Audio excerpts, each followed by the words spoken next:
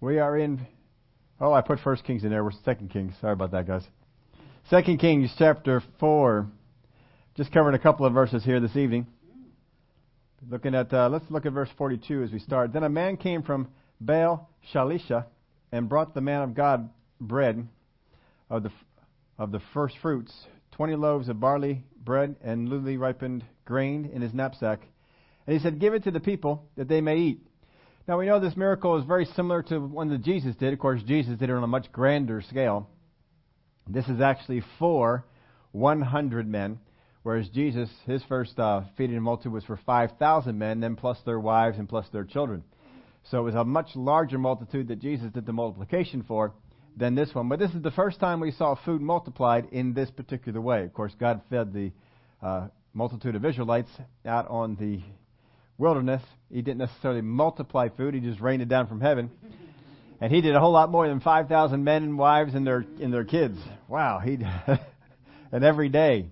That was something else. But here we have this going on. And as we see such a similar miracle between Elisha and Jesus, we thought we'd spend a little bit of time on this, that Elisha is a type of Jesus, or the ministry of Elisha is a type of the ministry of Jesus.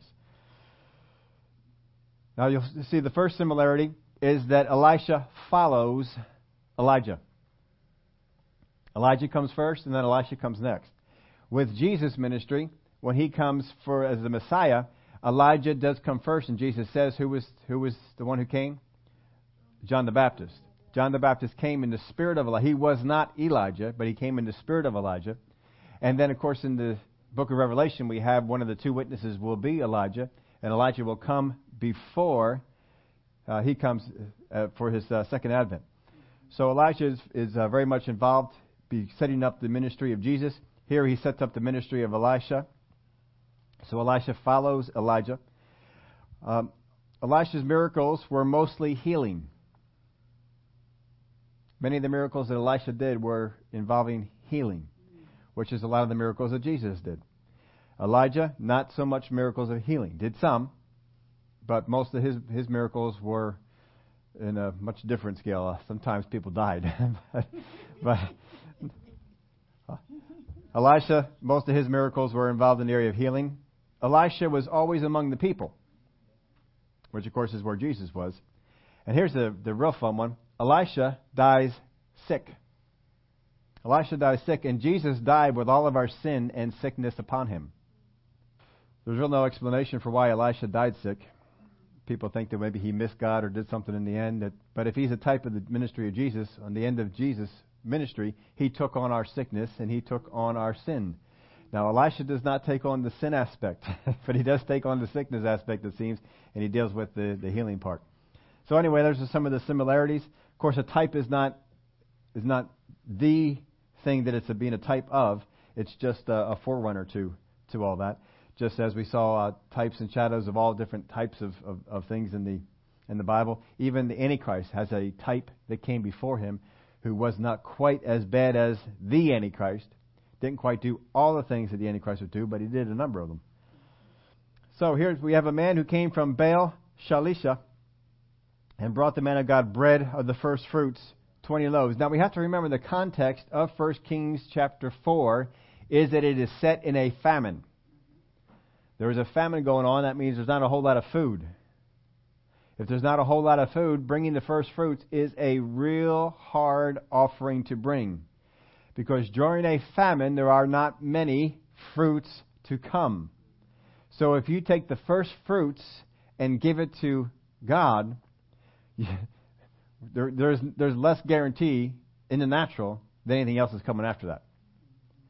But this man came from Baal. We don't know who he is. Don't even have his name. We just have this man. He came from Baal Shalisha and brought the man of God bread of the first fruits, 20 loaves of barley bread and newly ripened grain in his knapsack.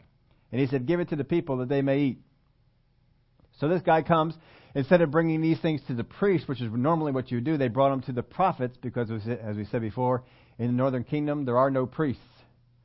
Not priests of the Lord. They're priests of Baal, priests of the idols that they had, but not priests of the Lord. So when they brought the first fruits, they brought it to the prophets who were speaking for God to the people there. But this area of Baal Shalisha, we broke it down for you here. The word Baal means owner, master, or husband. It's used for the false god, of course, in his worship, lord of different things. And usually it's Baal something, something.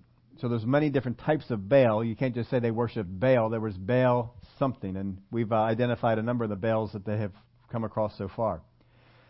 But this one, we'll see two places in the Bible. In Jeremiah chapter 3 and verse 14, it says, "Return, O backsliding children, says the Lord, for I am married, or I am master to you. And I will take you, one from a city and two from a family, and I will bring you to Zion." That word there in the New King James is translated married, or in the King James is translated master, is the word Baal. In Jeremiah 31:32, "Not according to the covenant that I made with their fathers in the day that I took them by the hand to lead them out of the land of Egypt, my covenant which they broke, though I was a husband to them, says the Lord." That word there for husband is the word Baal. We have two times where this word is used regarding the Lord and the ministry that he was doing towards Israel. So this word is not always a bad word. So when it's put in front here, it does not necessarily mean the idol worshippers, though it could. But here we have the word Shalisha, which means third and represents the concept of multiplication. That doesn't come from me. I'll read where I got it from. Shalisha means third and can stand for the idea of multiplicity, because in Hebrew the number 3 was the smallest number which set forth the idea of multiplicity. So the name Baal Shalisha could mean the Lord of multiplicity, or perhaps the Lord who multiplies. So what would be interesting is if the man comes from the area that would mean the Lord who multiplies, brings the first fruits, and that is multiplied before them to feed the 100. Now this famine that they're in because they were walking in disobedience. We know ever since they split off, they have not followed up to God, but they brought in the Baals and the Asherahs and all the different things that they idolatrous worship they bring in. And God told them what would be the 5 cycles in Deuteronomy, the 5 cycles of disobedience. Famine is one of those cycles. The idea is that they would hit the first one and repent. If not, then the second one is stronger. Then the third one is stronger. The fourth one is even stronger. The fifth one is nasty. You don't want to get to the first. Very few nations, I don't think any nations really have survived the 5th level of a 5th cycle, except for Israel. And Israel survived it twice. But no other nation has survived the 5th cycle. You can go back to Deuteronomy. He goes over all the cycles there. Didn't really bring all those over here for you. The Talmud identifies this particular area as the earliest place each year for fruits to ripen. So this place where it comes from is the first place where the fruits would ripen in the nation. So these are the first fruits of the nation, really. Not just the first fruits that they have, but these are the first fruits of the nation that would come. And they came and they brought them. These, as we said, are the first fruits. The loaves are more like rolls. They're not really big loaves. It's more like a little roll, little dinner roll. That's really what the word is talking about. So when it says they have 20 rolls, we're not looking at 20 loaves, because 20 loaves, you might be thinking, we could probably do 100 people on 20 loaves of bread, right? You could probably do something with that, get that going on. But no, we're looking at 20 rolls. So you're taking a dinner roll, cutting it up into 5 pieces, and you can everybody can have a fifth of that, and that's about where you're going with that. So just understand what is meant here. When it says loaves, it's more like a roll. It's the same things they would put out in there for the first fruits or for some of the sacrifices that they had. So the bread, as he said, is brought to the prophets. No, normally is brought to the priest. And so he says, let's read over that verse of Scripture again. The man came from Baal Shalisha and brought the man of God bread of the first fruits, 20 loaves of barley bread and newly ripened grain in his knapsack. And he said, give it to the people that they may eat. Now, if you look for a representation of any of these things, the barley bread, the loaves, Jesus is called the bread of heaven. The grain is like a seed, and the seed would be like the word. So if you're going to look at any kind of typology in there, that would probably be more into that area. Verse 43, but his servant said, now who's his servant? As far as we know, his servant is still Gehazi. He shows up in the next chapter, In the next chapter, he gets axed. He's done after the next chapter. We haven't seen a whole lot of good stuff out of Gehazi, but it's just going to be too much after the next one. So here's what the servant says. What? Shall I set this before 100 men? He said again, give it to the people that they may eat. Now this is what he said the first time. Elisha says the first time, give it to the people that they may eat. And the servant responds. He's not talking to all 100 men. He's talking to his servant who goes around and does the things that he's supposed to do. The same one who took his staff and ran ahead and put it on top of the boy. What? Shall I set this before 100 men? Now he's concerned about his own reputation here. I'm going to take this out to 100 guys and say, here you go. Have at it. Feast away. Now again, we're in a famine. So these guys are they were just in the previous one. We were looking at finding anything we could to make up a stew. And someone even found some gourds that weren't supposed to be used for food and threw them in. As we said, when you get hungry, you'll eat anything. You may not like it, but you get hungry enough, you'll eat just about anything. Things will seem hungrier for you. And they did that with the stew. But shall we set this before 100 men? I put this in your outline here because this is unbelief, isn't it? He's disbelieving. Can you imagine if Jesus came up to the folks in Cana and he said, fill the pots with water. And he says, go take it to the master of ceremonies, to the guy who's going to judge it all. What? Shall I take water to the master of ceremonies? Can you imagine what would happen then? That probably would not have gone so well. What if the man who's lame at the pool, and Jesus says, take up your bed, rise up, rise up, take up your bed, and go home. And he goes, what? Can you imagine what would happen then? Or the man that he spit, made clay, and put it on his eyes and said, go wash. And what? Can you imagine what would happen if these people said what this servant said? What? Shall I set this before 100 men? This is Elisha. This is the guy who followed after Elijah. This is a guy who has a very strong anointing upon him, and great things have been done, and all he says, this is another thing that wasn't in your outline in here, but this is another thing. If all the stories we read so far, we don't hear Elisha say, thus says the Lord. All he says is, do this. That's all he says. He just says, well, do this. Well, let's put some flour in the stew. Yeah, what? Shall I eat this? He doesn't usually say that, nor does Jesus. Jesus just says stuff.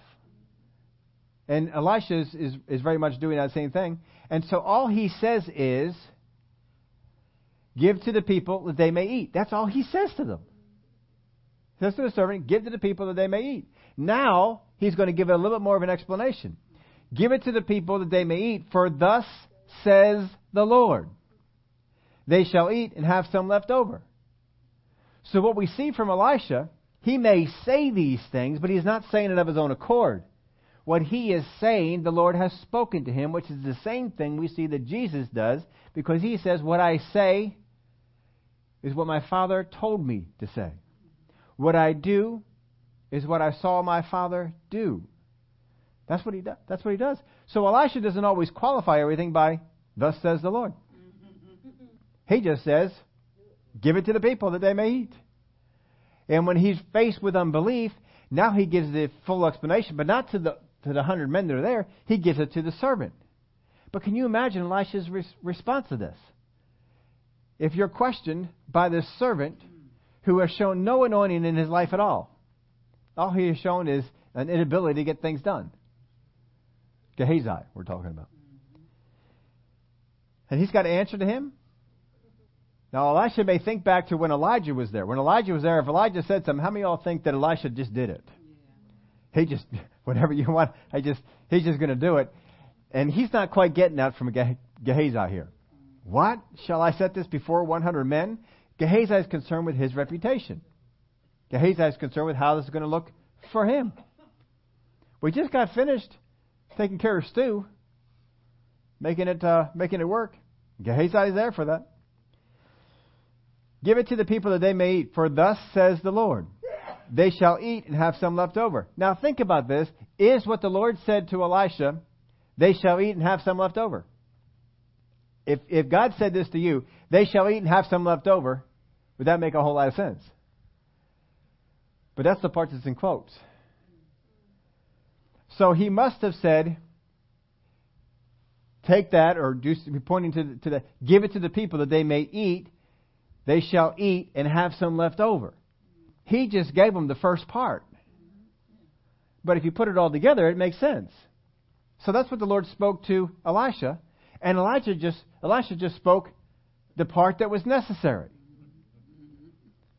But sometimes we don't always want to follow the part that's necessary. We want to have it all explained out. We want to have it all worked out. We want to know the end from the beginning and so forth.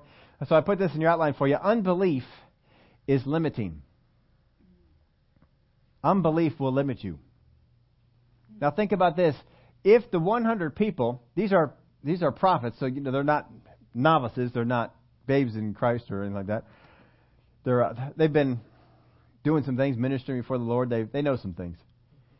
But if you're just around 100 people, or any number of people, and you, as a servant of the man or woman of God, say something like, what? What does that do to the people that are around?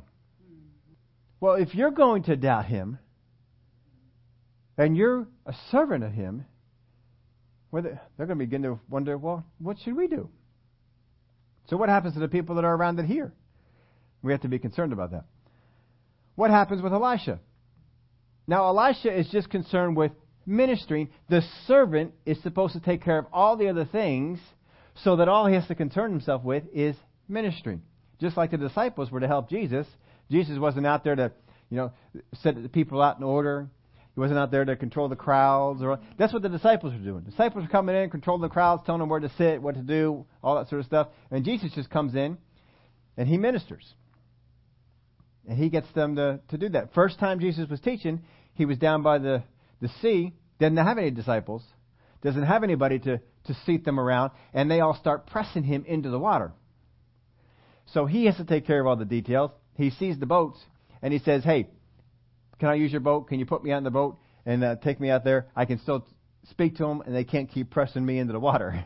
And so they do that. But from this point on, Peter, James, John, and the rest of the group, they're going to be taking care of these details for Him, so that He doesn't have to be contending with this, so that Jesus can go off and pray and get himself ready and come on into the meeting. That's the idea. That's what's supposed to be going on. So what happens to Elisha here? His own servant is saying, what? So instead of just being there and ministering in the meeting, he now has to contend with the servant.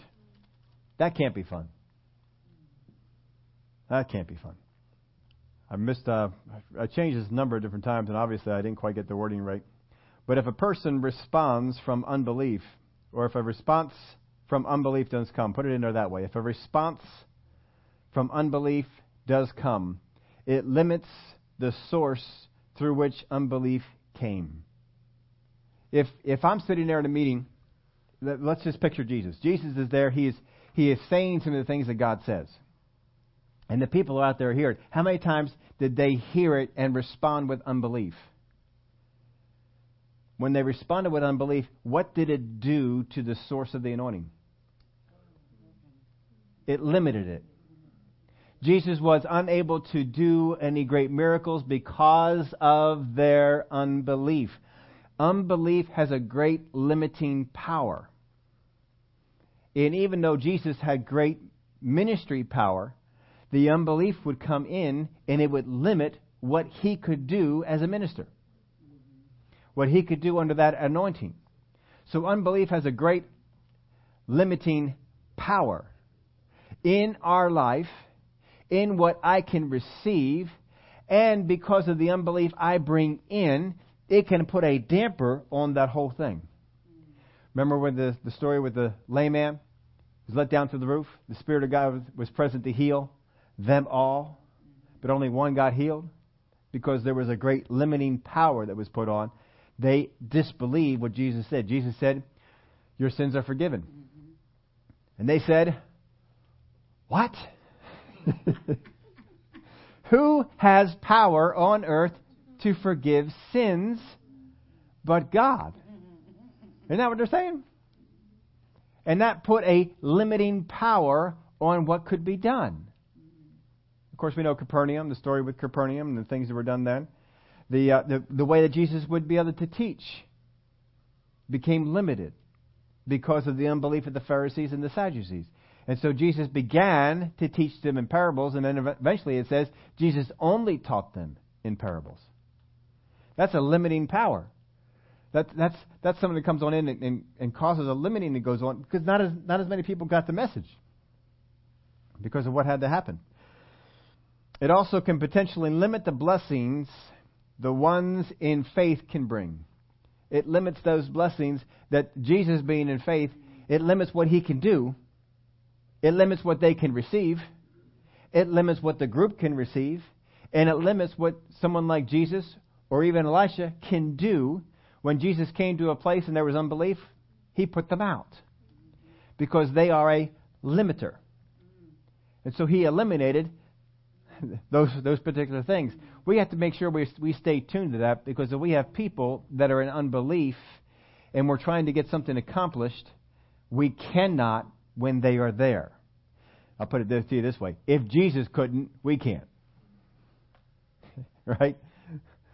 So if there are forces that are present that are limiting us because of their disbelief, because of their unbelief, because of their skepticism, we need to eliminate those factors the same way Jesus did, and the same force that he did, understanding the limiting that they can do.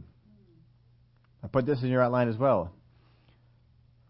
It can also potentially limit the blessings the ones in faith can bring, as well as necessitate dealing with the unbelief instead of just ministering under the anointing. Elisha here has to deal with, we're going to say Gehazi, even though he's not named, just more than likely him, with the servant's unbelief. Instead of just going right out and ministering to these people, we can't do that. We have to deal with the unbelief of this servant first. So he has to speak to him and tell him all that God said. Remember, he'll run into this again too, when the city is surrounded by an army. And he just says to the one, greater are those that are with us. And they said he had a hard time taking that statement. This is a new servant. This is the Gehazi's replacement. But he's having a hard time receiving that. He says, I can't quite get that, because look at this huge army that's around us. Man, we're in trouble. And so Elisha prays, Lord, open his eyes. Let him see. And his eyes were open. And he saw the host of angels that were all around the city. Oh, wow. See, Elisha has to deal with that unbelief in the servant before he can continue to go on and to minister. Jesus, how many times did he have to deal with the unbelief in his disciples before he could go on and minister to the crowd? You'll see that's why he's dealing with them. What's wrong with you guys? Aren't you guys here yet? You guys should be better than this, basically is what he's saying to them. So it'll necessitate dealing with the unbelief instead of just ministering under the anointing. Whenever we are in a meeting, when we call into question what is going on under the anointing, we force the person under the anointing to deal with the unbelief instead of just flowing with the anointing. And we can cut the power off. Remember that. We don't need to do that. You know, if folks today were around during Smith Wigglesworth time, he would test some of us. I know he would. I heard the stories. I think he'd test me. I heard some of the things that he did. Have you heard the stories of Smith and some of the shocking things? I mean, he had a lady come up with a tumor in her belly. It was so large, it almost looked like she was pregnant, from what I understand and how it was told to me. And the Spirit of God came upon him, and he punched her in the stomach. Now, how many of you had a problem if a minister punched a woman in the stomach? That could be a hindrance in the meeting, and you sometimes have to deal with that.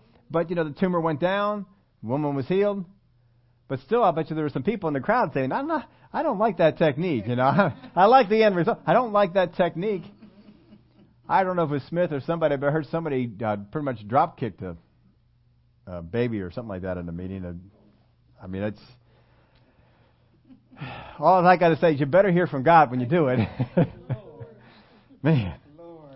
But see, sometimes what happens with people that are ministering like that is that God lets them see the end at the beginning.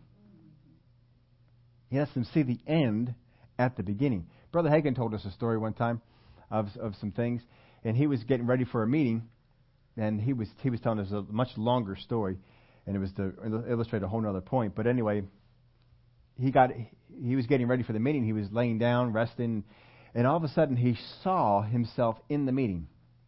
And he saw 6 people in wheelchairs on the left side of the stage. And he saw himself go out and lay hands on all 6 of them, and he said 5 of them got up and walked out. And so when he got to the meeting that night, he saw 6 wheelchairs over on the left side of the stage. So he knows what to do. And he's going to lay hands on all 6, even though he knew that only 5 would walk out. What happened to the 6? He never got into that part of the story. He didn't tell us that part. I don't have anything on that part of it. And again, that wasn't the purpose of his story.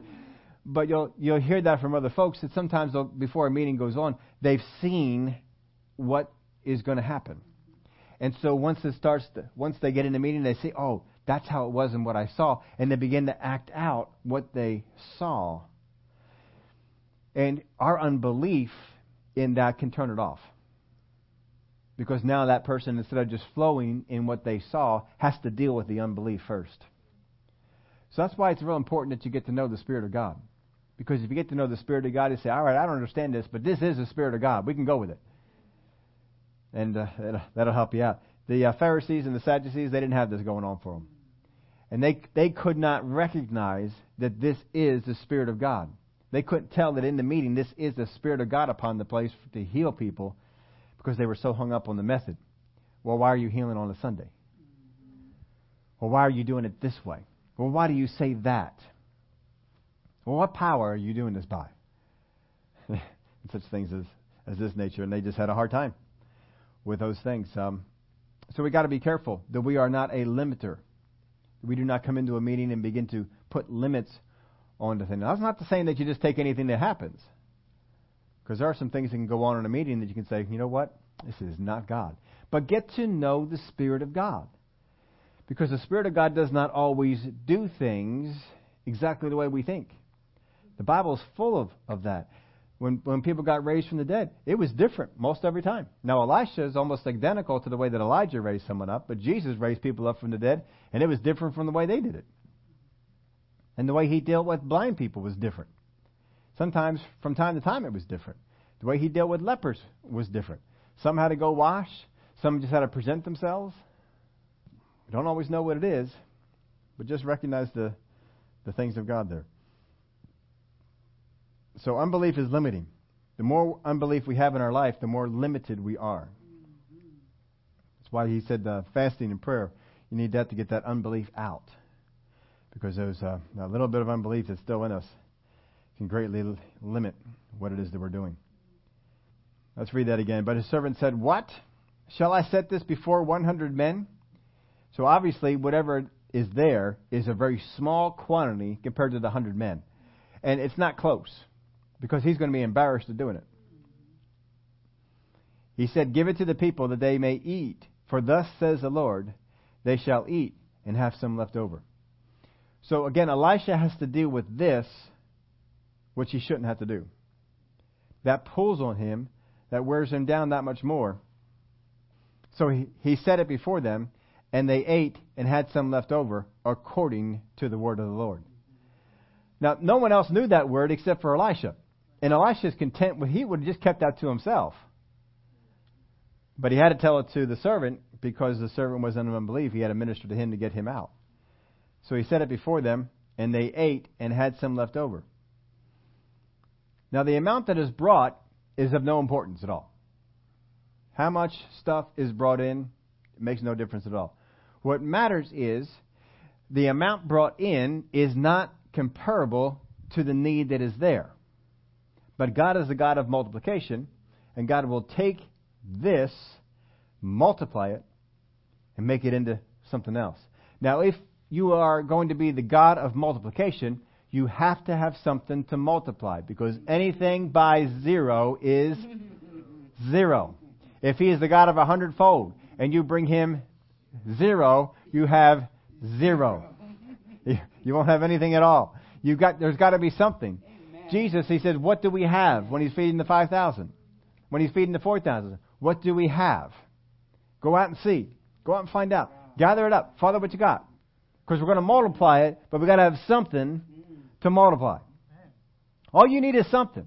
You can always increase the multiplying factor, but you've got to have something. Because if all you have is zero, then God, no matter how great His multiplier can be, you get nothing out of it. Got to have something. When the woman who came back, and Jesus is back there at the church, the way they did offerings, they had a box in the back, and everybody came back, and they all went one by one by there, and Jesus parked Himself out by the offering box and watched them give. He took note of how much each one gave. Isn't that something? And as each one gave, he made note of it. And when the woman came and put in the 2 mites, He said, see that? Those 2 mites she put in? He knew exactly what she put in. Those 2 mites she put in was more than all the rest of them. But see, she put in something. He didn't go up to her and say, oh, that's okay. That's okay. Don't put that in. You need it more. No. She gave something to be multiplied. Amen. The woman that Elijah came to had to give something in order for it to be multiplied. If she didn't give anything, there was nothing to be multiplied. The woman with the oil that Elisha ministered to, she had to have something to be multiplied. So Elisha asked her, what do you have in the house? We have nothing except for a little jar of oil. That's it. He says, that's all right. All we need is something. We got something we can multiply. And all that God did was He took what they had and multiplied it. Because if you take that little bit of oil compared to all those containers of oil that she ended up with, there is a multiplying factor that will get you from one to the other. Get some algebra in there. If A equals the amount that was in the jar, A times C equals D. All right? If D is the end result of how much oil there is, then it's real easy for us to figure out what the dividing factor is, what the multiplier was, just by using algebra. Because we find out, well, A is an ounce. And the end result is so many gallons. Yeah. Well, all right, we get so many ounces into so many gallons. We can do that. We can do that math, and we can figure it out. Maybe a big number, but we can still do that math. There can still be some. But if there was zero oil in the jar, there's no ability to multiply. So He's a God of multiplication, and this story certainly shows it. So also with the loaves and the fishes and the 5,000 and the 4,000. As we've often gone back and looked at, Jesus referred back to these 2 miracles as if these 2 miracles were supposed to teach the disciples a lesson. Did you not learn the miracle of the loaves? He said, how many did you have left over? And when we fed the 5,000? And how many did you have left over when we fed the 4,000? And He says, do you still not understand? God is a God of multiplication. He will take what we have, multiply it to make it surpass the need that we have and have some left over. And what's neat about those 2 stories is that it says that the feeding of the 5,000 and the feeding of the 4,000, as well as this one here, is that they ate until they were full. This one says they ate and they had some left over. Now you are in a famine. You are hungry. There's food. It's being multiplied. Everybody who goes up gets some. You're going to keep going up until I'm full. Because eventually you will be full. So it had to really be multiplied. You have 100 hungry men. Not just 100 men. These are 100 hungry men. And after we get done feeding them all, There's going to be some left over, according to the word of the Lord. Well, is the word of the Lord that He will take care of our needs? If God calls us to do something, generally we don't have the supply to do what He calls us to do. Most every time in the Bible, people did not have the supply to do what He says to do. But once He said, do this, and they went out and did it, the supply came. And that's what we have to do ourselves. He said, give it to the people, for the Lord has said. He has confidence in what the Lord has said He will do. Well, it looks like I put that in there twice. Why did I do that? Give it to the people, for the Lord has said. This is the reason that you do it. This is the reason that you give it to the people, because this is what God said. Why are you doing that? Because this is what God said. People want us to respond and to do things because of what man has said. Or they want us to do things because the need has said. Or they want us to do things because people have done this in the past. Or this what seems to be the next best thing to do. But what has God said? The Lord has said. When they were feeding the 5,000, where the disciples come to Jesus and say, hey, it's getting late. We need to send these people away so they can go get something to eat, because there's nothing here. We got nothing around here. It's empty. And they've been listening a long time. And Jesus says to them, you feed them. He's just messing with them, aren't they? Just playing with them. You feed them. Why? Well, the Lord said we are to feed them. See, but what would Jesus have done if they said, really? We can feed them? All right, guys, let's go find some stuff. Let's pray over it, and God will use it to feed them.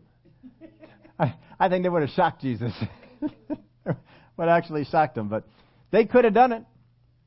Could have done it.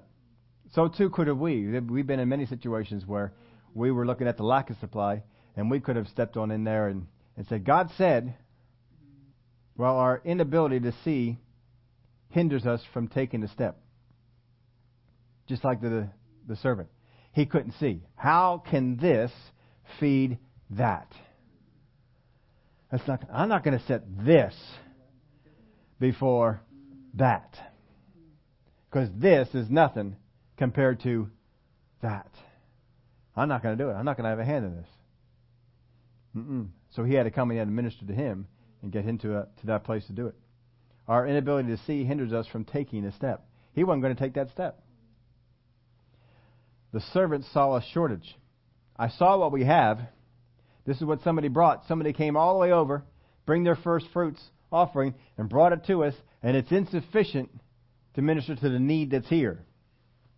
I'm not going to have a hand in this. He saw a shortage. But Elisha saw sufficiency. And not just sufficiency, he saw overage. Because he said exactly what the Lord said. There will be some left over. We're going to feed them all, and we're going to have some stuff left over.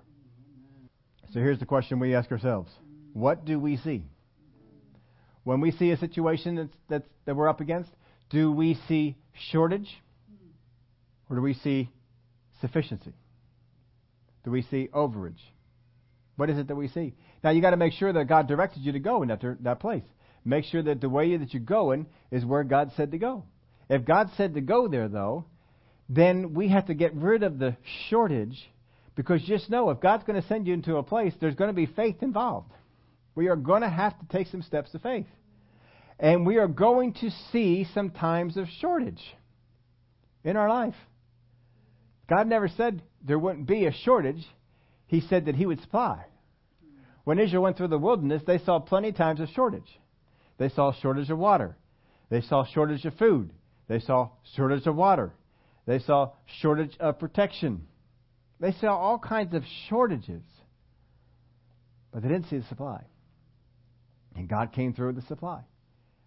Time and time again. But they were supposed to learn something from those times when they saw shortage, so that when they got to the promised land and they saw the task that was in front of them, and they viewed themselves, that they would not see shortage, that they would see supply, overage.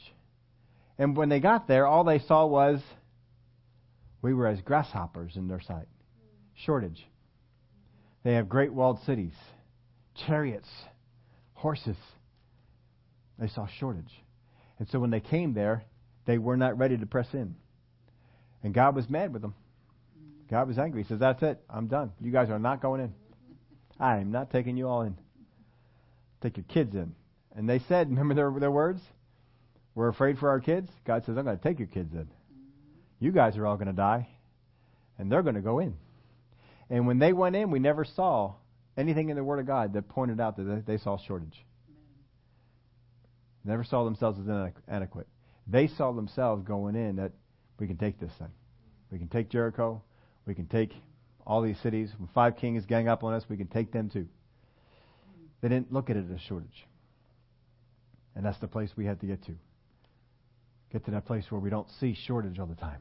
And we don't keep coming running back to God. God, what's going on here? I can't take this and go against that. Remember in the story with David? Little boy with a stick going up against a giant with a sword and a spear. Can we take this and go against that? Jonathan, one man against the Philistines. Can we take this and go against all of them? And one man and his armor bearer killed how many Philistines? And set up a whole victory. Israel went from a place of defeat to a place of victory because one man stood up and said, I'm not going to do that. I'm not going to see shortage. We can take these guys. I don't care how many of them there are. We can take these guys. Are we looking at our situations that we can take them? Amen. Are we doing that? Amen. Do we know that we serve the Lord of multiplicity? He is the Lord of the multiplier. He can take whatever it is that we have. Well, God, I have this. And God says, great, I can multiply that. Let's go. And He can do it.